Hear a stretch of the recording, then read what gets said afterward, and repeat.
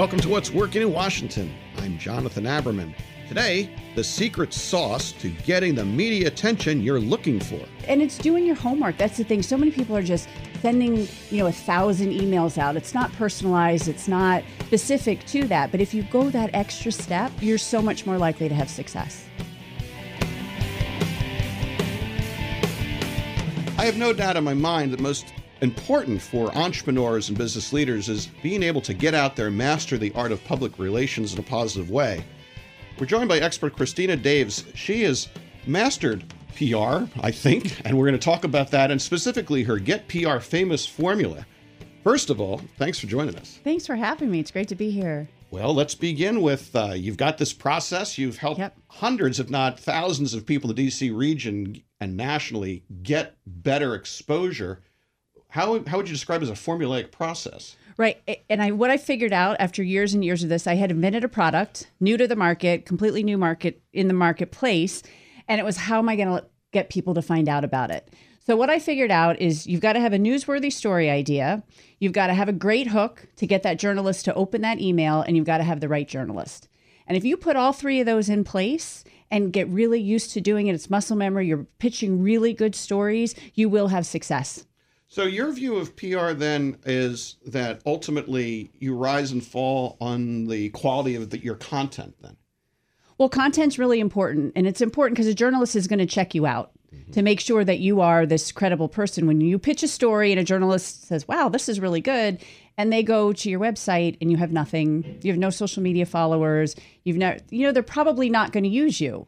And they might look for the next expert on that topic. So yes, it's very important that you've got good content in your industry and you're sharing it and then you're pitching, and so you do check out. Now, this differentiates from what I would call self-promotion, using one's own Twitter feed or LinkedIn or whatever to shout your message. You're getting at something different here, it seems. Yeah, I think it's all encompassing, because when you do have that good content out there and you are on Twitter, and you're a journalist, don't you look on Twitter? That's one of the biggest places I tell people, connect with your journalists on Twitter, don't pitch them on Twitter, but see what they're talking about, see what you can relate to your industry, comment on it, share it with your audience, and that's how you start to build that relationship with journalists. I think you've really caught me there, and you're absolutely right. I'm always looking for people to talk with here on the air or to write about, and for me, the people that come inbound and pitch me, people pitch all day long. Sure.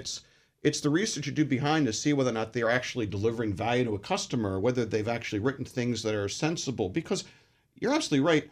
Anybody who's in the media industry now is drowned with people who are jumping up and down saying, look at me, look at me. Right. But if you put my little formula in place, you become light years ahead of your competition, because you're giving them a story. You've done your research. You know what that journalist covers. You're pitching them exactly what they want to see. And then you're giving them a great headline I've had clients, their headlines have been on the covers of magazines, their hooks, and you're sending it right to the right person. So, if I pitch you exactly what you do on this segment, you're like, wow, my job is done. Like, this is great. You check them out, done, booked. It's almost like the way I've heard people describe looking for the right job. Sure. It's the same thing. And it's doing your homework. That's the thing. So many people are just sending, 1,000 emails out. It's not personalized. It's not specific to that. But if you go that extra step, you're so much more likely to have success, right? And I tell people, don't even send a press release unless you just want to give them more information. Make it a personal email. You've done your homework. You know what the segment is about. You know what the way they write articles. You give them a couple bullet points, you give them a statistic, and, let's talk more. You mentioned journalists. I think that traditionally when people thought about journalists, they thought about mainstream newspapers, magazines, media outlets like radio program. But is journalism broader these days? Absolutely. And I tell people, everybody wants to be on CNN or the Today Show, Good Morning America, but it's those high-ranking blogs that will give you the link back to your website. So, and mentioned earlier, you're going to check somebody out. I'm going to check somebody out before I meat with them. So when somebody types your name into Google and you see Wall Street Journal, Huffington Post, Forbes, Entrepreneur, wow, you check out. The CNNs and things like that, they rarely will link back to you. So I think it's almost better in terms of credibility and SEO to get the blogs. As you look at the current environment, do you get a sense that with all the people that are engaged in intention-seeking behavior using social media, it makes it easier to stand out if you take the time to provide good content, or does it make it harder? Oh, I think it's easier. If you're providing good content, you've got a good following. I think we talked about that a little bit earlier, people will start to follow you. They want to see what you're going to talk about versus if you're just throwing stuff out there to get stuff out there. I don't like that. If something comes in my email box, I'm like, oh, what is this? But give me something good that I really want to read or watch, and video is so important, and rather see it in a video form. But that's good content. That's what people are going to pay attention to. It's so refreshing to have this conversation, because I got to tell you, I've had other folks in the studio, and I talk with people who say that we're just drowning in a sea of frappification of information right now, and it doesn't seem like you buy that. Give your people what they want. And I have a good following. People like what I put out there. I put out a PR tip every Friday, short, less than 2 minutes. It's everywhere. It's just something that people can use and take away and help. If this is what they want to do, I can help them do this easily. You and I have a minute left together. Mm-hmm. I'm sure that at this point, people are listening thinking, this sounds really great. What are 3 things I can do to get started? Start local. I think that's one of the best places. It's local journalists love stories about local businesses. So get to know your local people, and you can pick up the phone and do that. Learn what's interesting about your business. What's your niche? Even if you're a real estate agent, how can you narrow down to that one thing that you do that nobody else is doing? That's your newsworthy story idea. And again, make sure you're pitching the right person. And you can Google it. Who writes about X for Y? That easy. So like anything else in the world, if you take the time to do it right, you can do it well. Absolutely. Christina, I want to thank you for coming in the studio and joining us today. It was really great hearing about what you're up to and some really great nuggets. Folks, check out PR for Anyone by Christina Daves. Thank you.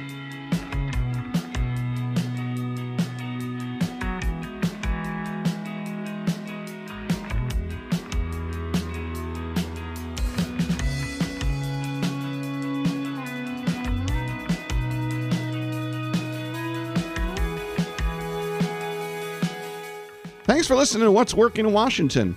And a thank you to our sponsor, Montgomery County Economic Development Corporation. Their business development team can help you find the best talent, an ideal location, and the latest in market and business intelligence so you can do business successfully in the greater Washington region and Montgomery County. Your business success starts with MCEDC. Connect with them at thinkmoco.com. Support for this podcast comes from University of Maryland Smith School of Business, where students learn to harness data to meet tomorrow's challenges.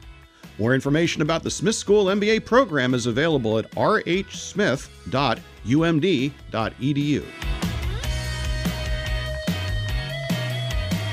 Our executive producer is Tracy Madigan.